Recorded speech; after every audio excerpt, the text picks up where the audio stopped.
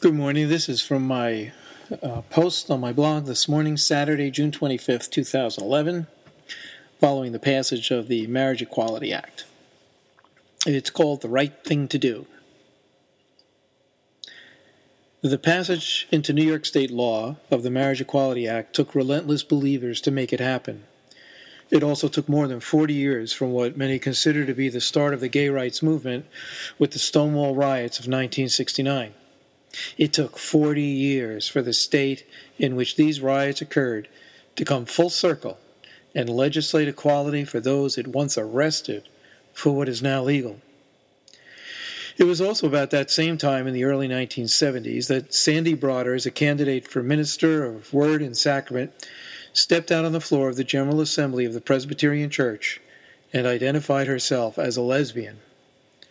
The amount of courage that took is reflected in the need to post security outside Sandy's hotel room that night in response to death threats she received following her statement.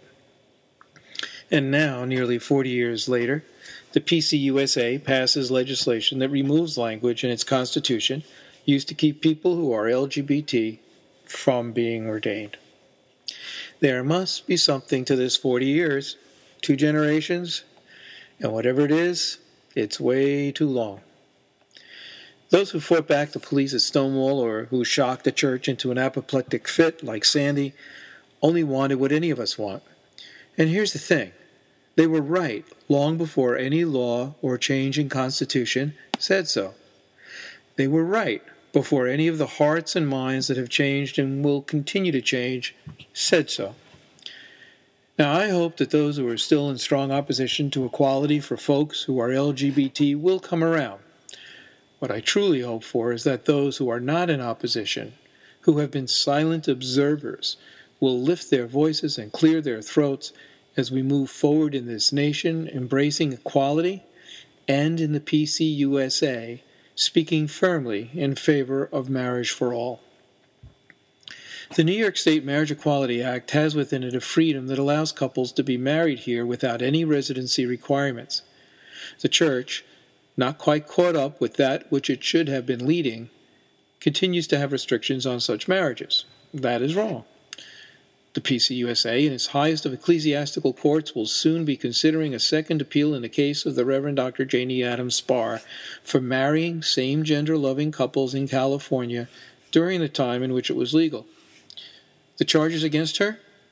Among them is not following her ordination vows. Janie's response? I would not have been following my ordination vows to provide pastoral care to all had I refused to marry those couples. How could I have done such a thing? Interestingly, while her first hearing did find her guilty on that charge, the Judicial Commission also held the Church Constitution responsible for the decision they needed to make, applauding Janie on her ministry of more than 30 years to the LGBT community. Did you just go, huh? Yes, many of us are still shaking our heads. Sandy, Janie, and the many others who have led movements toward dignity, inclusion, radical hospitality, all-embracing love, and justice for all were never wrong. They stood by the oppressed and resisted a system that was in error.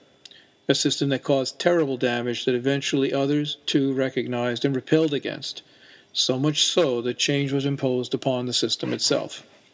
And with every change, understanding was given a new chance, healing was given new breath, and love was affirmed. And yes, if God smiles, God did. All seems good to me.